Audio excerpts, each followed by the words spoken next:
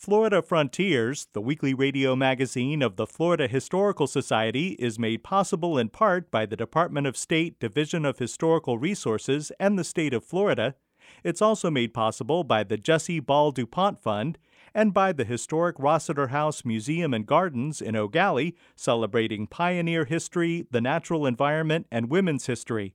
Available for weddings and events at rossiterhousemuseum.org.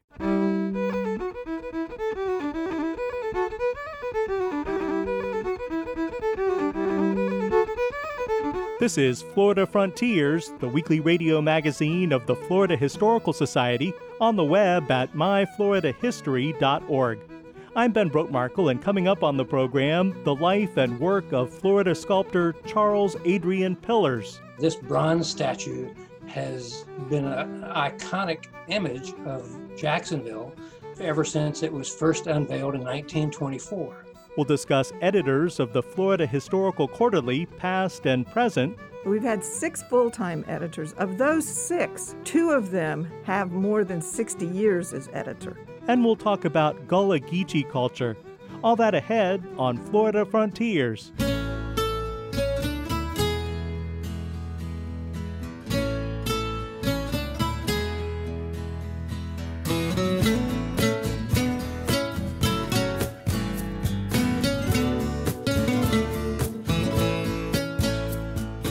Life, the Untold Story of Charles Adrian Pillars, is the new book by Jacksonville historian and author Wayne W. Wood. Life is also the name of Pillars' 20-foot-tall bronze statue that was unveiled in 1924 in Jacksonville to commemorate Florida soldiers who had died in World War I. I got started on this project basically by seeing this beautiful statue out in Jacksonville's Memorial Park for virtually all my life since I was 5 years old. When I first saw it, I was a little bit scared by it. It's this giant winged creature standing on a globe holding a branch of some sort in his hand. And as a little boy, it frightened me. I thought it was a giant of some sort. But as I've grown older and grown to love it, I realized this is without a doubt one of the most beautiful public works of art in the state of Florida. It is a bronze sculpture, 20 feet tall, silhouetted against the St. Johns River in a beautiful Olmsted Park, Memorial Park in Riverside section of Jacksonville. And this bronze statue has been an iconic image of Jacksonville ever since it was first unveiled in 1924. While residents of and visitors to Jacksonville are familiar with the work of Charles Adrian Pillars, until Wayne Wood's extensive biography, little was known about the sculptor himself. Wood was inspired by a master's thesis on the life sculpture written by Diane Daywood Taylor. Wood did extensive research that included interviewing Pillars' 2 daughters who are in their 90s. Pillars was born and grew up in the Midwest in a small town in Illinois. And at an early age, he was shown to exhibit remarkable artistic talent. And when he was about 15 years old, he went to Chicago to apprentice with a noted sculptor there, Lorado Taft. And at about this time, coincidentally, the Great World's Fair of Chicago was underway. They were building the fair, and it started in 1893, just when he was engaged in his apprenticeship with Lorado Taft. And the World's Fair was a signal event in American history. One commentator said it was the second most important event at that time in the United States history after the Civil War, because in this World's Fair, artists, sculptors, merchants came from all over the world to be part of this great American World's Fair, which was in some ways a rival to the World's Fair in 1888 in Paris, at which the Eiffel Tower was the great landmark. So Chicago had a chip on its shoulder. It was the second city to New York, and it wanted to show itself as one of the great cities of the world. So this World's Fair was destined to be a cultural landmark on the American scene. And so they built all these beautiful white palaces around a giant lagoon And all these white palaces required sculpture, and that's why the greatest sculptors in all the world came to Chicago. And so Pillars was there in the midst of this Renaissance and the era of sculptural art. And he met all the great sculptors of the time. Daniel Chester French was one of his mentors. French later went on to design the Lincoln Memorial in Washington, D.C., and Auguste St. Gaudens, and so many of the ones who we now know today as the great sculptors in the pantheon of American artists. So they were all there. Pillars, being a young student apprentice, helped out many of those sculptors, and he got assigned to work with Daniel Chester French to build the giant colossus that was out in the lagoon. If you've ever seen a picture of the 1893 World's Fair, you've surely seen this golden lady of the same scale as the Statue of Liberty out in the middle of the lagoon. Well, young Charles Pillars got to sculpt the head. It was the largest head ever sculpted in the United States at the time. And so with that under his belt and many of the other sculptors that he helped to design for the fair, he felt like he was destined to be one of the great sculptors in America himself. That winter happened to be the coldest winter in the history of Chicago. It was down below zeros for a day in a row.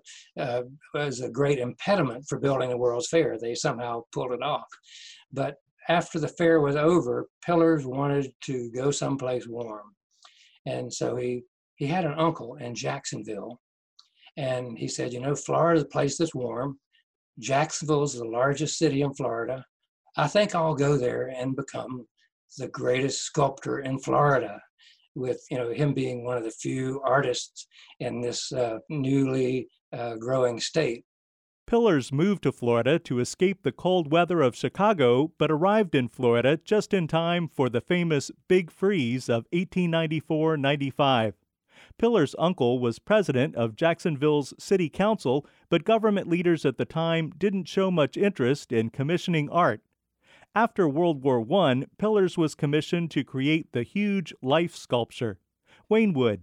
The Rotary Club thought it was important to do a memorial of some sort to those soldiers and service people who died in the World War I, the Great War as they called it.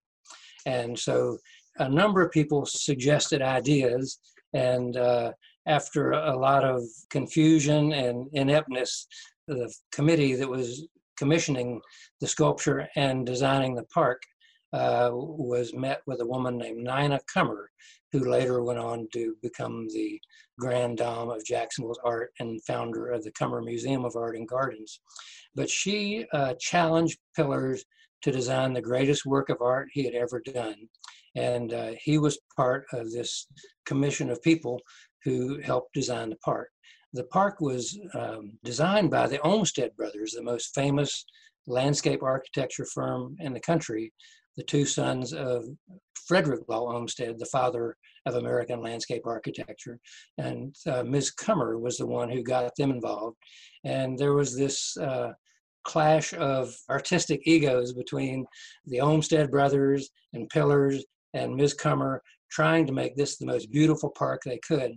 And it eventually came out well, but not without lots of trials and tribulations, which are covered in this book. At the base of the life sculpture, a box was buried that contained a list of the 1,200 Florida soldiers known to have died in World War I. When Hurricane Irma struck in 2017, Jacksonville Memorial Park was flooded and the list of names was waterlogged. Fortunately, archaeologists were able to uncover and save the document. When Hurricane Irma came a couple of years ago, it not only destroyed some of the plants, but it also destroyed some of the beautiful concrete balustrade that goes over 200 feet across the front of the park, fronting on the river. And fortunately, the great statue, which the name of the statue is Life. And fortunately, the Life statue was not hurt, but there are wonderful and amazing photographs and videos of rolling waves coming off of the river, far towering over the balustrade and crashing onto the statue. And fortunately, the salt water did not do any lasting damage to the great bronze statue itself. Video of the preservation of the World War I scroll can be seen in the Florida Frontiers television episode World War I in Florida, which is archived online at myfloridahistory.org. When Charles Adrian Pillars first came to Florida, he mainly created portrait busts and medallions for prominent people. Eventually, Pillars received a commission to create a statue that still stands in the United States Capitol building. Author Wayne Wood. Finally, in 1912, he landed one of the most significant commissions of his career, and that was to place a statue of a Florida hero in the Statuary Hall in the Capitol in Washington, D.C. Every state was allowed to have two of their heroes commemorated in statuary in this great hall of American heroes. And so the first one that Florida chose was Dr. John Gorey, the inventor of the ice-making machine, which later on went on to the development of air conditioning, without which Florida would not exist as we know it today. So he was a great hero at the time, and there was a very intense competition to get the commission to do this first sculpture. And Pillars won it, and he did a 7 or 8 foot tall marble statue, Carrara marble, that is still in the Capitol in Washington, D.C. today. After that, it came time to choose the second hero from Florida, and the legislature chose General Kirby Smith, the famous Confederate War hero, and Pillars again vied for that. The competition was intense, and he eventually won that. So now he had the commission for 2 great sculptures to go in the Capitol. However, even after he finished the General Kirby Smith statue, got installed in the Capitol, but they never dedicated it because there was controversy from Northern legislators that they should not be commemorating Confederate heroes. And so it remained in the Capitol undedicated for almost 5 years. And finally, in 1922, without any ceremony in particular, it was officially declared a statue in Statuary Hall. So those were Pillars' 2 big works that he did. And that led in turn in 1924 to the Statue of Life being unveiled in Memorial Park. In the book Life, The Untold Story of Charles Adrian Pillars, historian Wayne Wood tells many interesting stories about the people Pillars encountered and worked with, from circus performers who took classes from him at the Ringling School of Art in Sarasota to competitors vying for the same commissions. There is sex and violence, attempted murder, insurance fraud.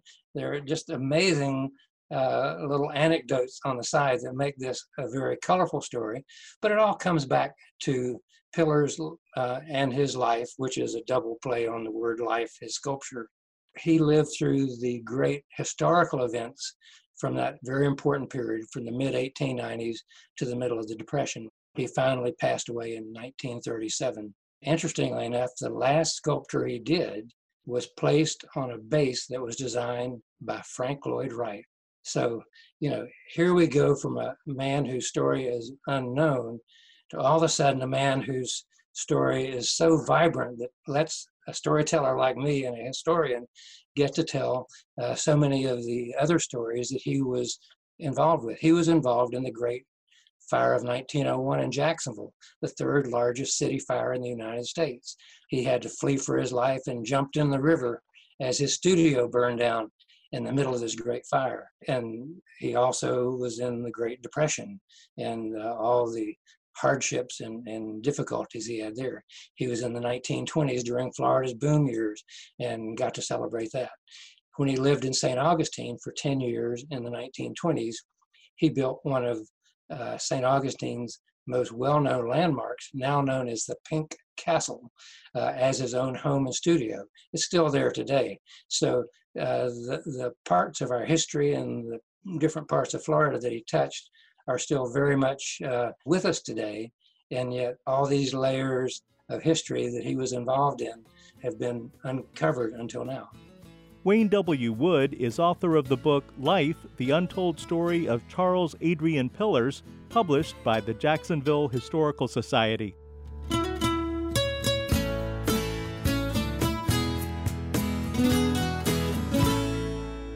This is Florida Frontiers, the weekly radio magazine of the Florida Historical Society. I'm Ben Brotmarkle. Each week at this point in the program, I encourage you to check out our website at myfloridahistory.org. You'll want to mark your calendar to make sure you visit our website May 20th through 22nd for the Florida Historical Society Virtual Public History Forum. The keynote speaker will be Gilbert King, Pulitzer Prize-winning author of the books Devil in the Grove, Thurgood Marshall, The Groveland Boys, and The Dawn of a New America, and Beneath a Ruthless Sun, a true story of violence, race, and justice lost and found. Gilbert King has also written about race and criminal justice for the New York Times, the Washington Post, and the Atlantic. Don't miss the Florida Historical Society Virtual Public History Forum, May 20th through 22nd, accessible online at myfloridahistory.org. Bit by bit, putting it together, piece by piece, only way to make a work of art. Every moment makes a contribution, every little detail plays a part. Having just the vision's no solution, everything depends on execution. Putting it together, that's what counts. Joining us now is Dr. Connie Lester, Associate Professor of History at the University of Central Florida, Director of Riches of Central Florida, and editor of the Florida Historical Quarterly. Connie, as I just said, you're editor of the Florida Historical Quarterly. What does an editor do? An editor, especially of a state journal, wears many, many hats. If you're editor of a national or international journal, you have a large staff to do many of the chores. But if you're editor of a state journal, it's pretty much you. And so I do a variety of things. I go to conferences to hear papers, and depending on what I think about the paper presented, I invite scholars to submit their manuscript for consideration for the quarterly. Also, every manuscript that comes in, I read all of the manuscripts. Some of them, I think, have potential, but are not quite ready to go out to referees yet. I know they won't get a good reading if they do. And so I work with the scholar to try to make changes that need to be made before I submit it to referees. I select the referees based on what the article covers, and I contact those referees. I arrange for them to read the manuscript. By the way, all referees do not know who the author is, so it's a double-blind process. The scholar does not know who read their work, and the referees do not know who the scholar is. Only I know who both parties are. This helps with the process because you may be reading something of someone you know. You may be reading someone's work with whom you have problems, and you don't want that to interfere with the reading. So it's a double-blind process. I choose them. Once the manuscripts come back, the reviews come back, I make the decision. If the decision is to go ahead with the manuscript and to move toward publication, then I contact the author. I tell them what revisions need to be made based on the referee reports. When those are done, then it's my responsibility to copy edit the manuscript. If there are images that go with this, then we have to seek permission to publish those images. Once everything is put together for a particular issue, then I submit it to the person who puts it in the format that it needs in order to be published. It goes to the publisher, and then it's all over as far as I'm concerned. I'm on to the next issue. Well, what qualifies a person to become the editor of an academic journal like this? All the editors of the Florida Historical Quarterly since about 1960 have all been faculty members at universities, at UF, at USF, or at UCF. So first of all, you're a faculty member. When the job is posted, sometimes in some state journals they ask for someone with knowledge of the specific state. In my case, the person who would have this job would be knowledgeable in Southern history so that it's framed in a larger context. So they're all faculty members. They have faculty obligations like everyone else.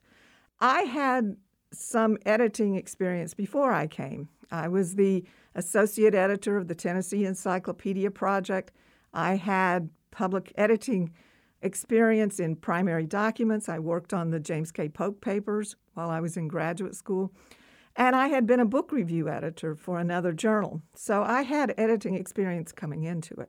Well, in 2021, the Florida Historical Quarterly will begin publishing its 100th volume. How many editors has the Quarterly had in its 99 volumes? Well, like many state journals, very few, actually. We've had 6 editors, 6 full-time editors. We have had some interim editors when there was a period of time between editors. But we've had 6 full-time editors. Of those 6, 2 of them have more than 60 years as editor. The first editor, Julian Young, and Sam Proctor, both had more than 30 years of editing. I'm in my 16th year as editor. Wow.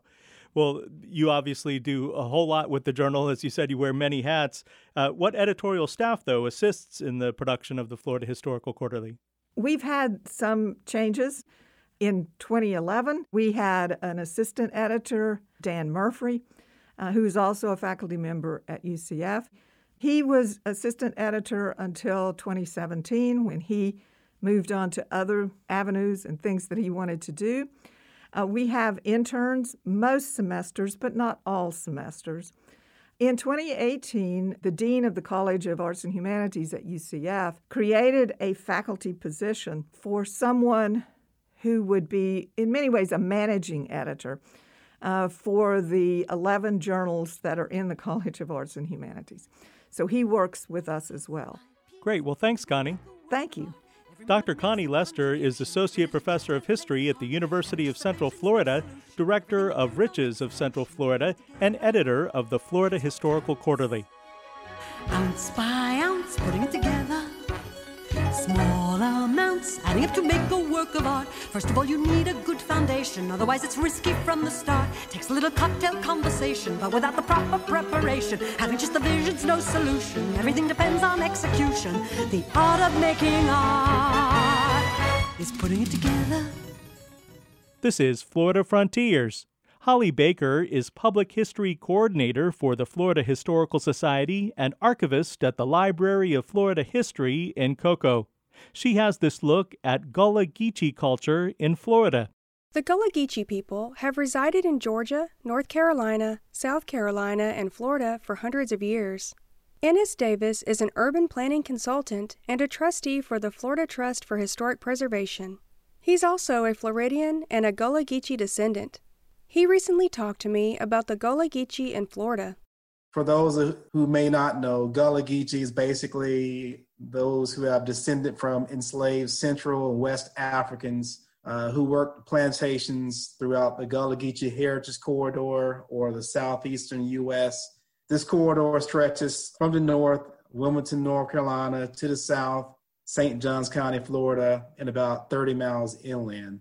So Florida's story is largely unknown or forgotten by many Floridians today. People kind of assume that this culture only applies to coastal Georgia and coastal South Carolina because they've been more effective at promoting their cultural heritage and tourism. But in reality, the plantations extended all throughout this 4-state coastal region.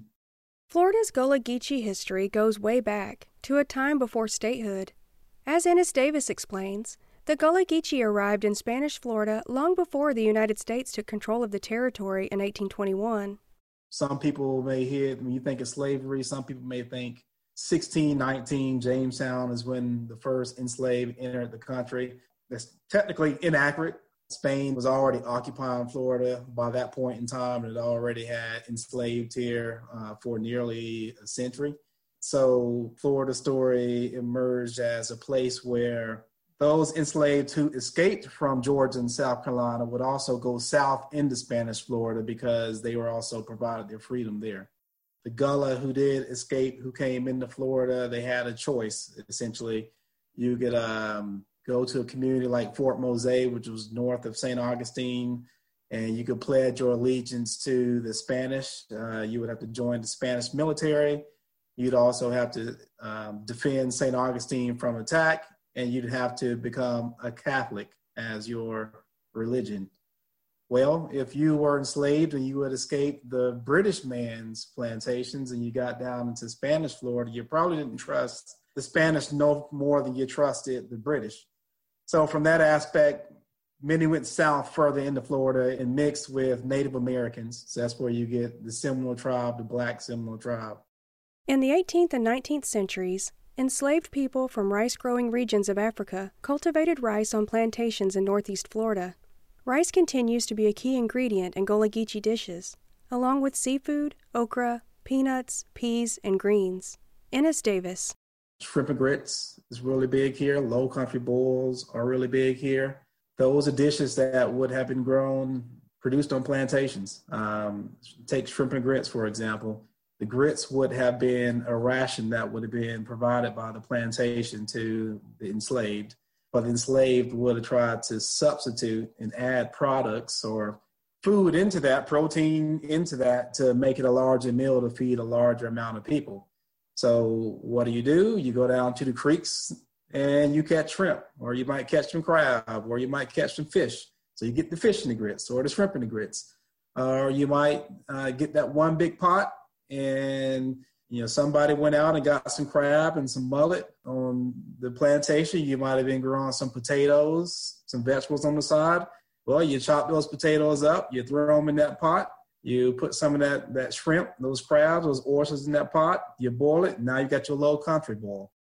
Gullah Geechee communities can be found along the coast of Florida, particularly in Nassau, Duval, and St. Johns counties. Jacksonville is home to the historic Gullah Geechee neighborhoods of La Villa and Brooklyn.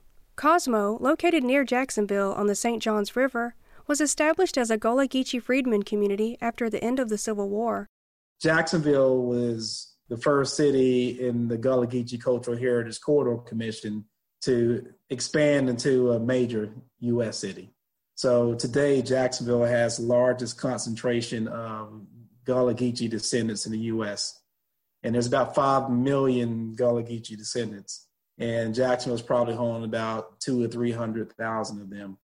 Today, the Gullah Geechee people continue to preserve their distinct arts, language, music, and foodways throughout the Gullah Geechee Cultural Heritage Corridor and beyond. To learn more about Gullah Geechee culture and history, go to gullahgeecheecorridor.org. For Florida Frontiers, I'm Holly Baker, Public History Coordinator for the Florida Historical Society and Archivist at the Library of Florida History in Cocoa. You've been listening to Florida Frontiers, the weekly radio magazine of the Florida Historical Society. Please join us right here again next week. Until then, find us anytime online at myfloridahistory.org. Production assistance for Florida Frontiers comes from Holly Baker and Connie Lester. Our web extras are produced by Jerry Klein. The program is edited by John White. Stay safe and have a great week. I'm Ben Brotemarkle.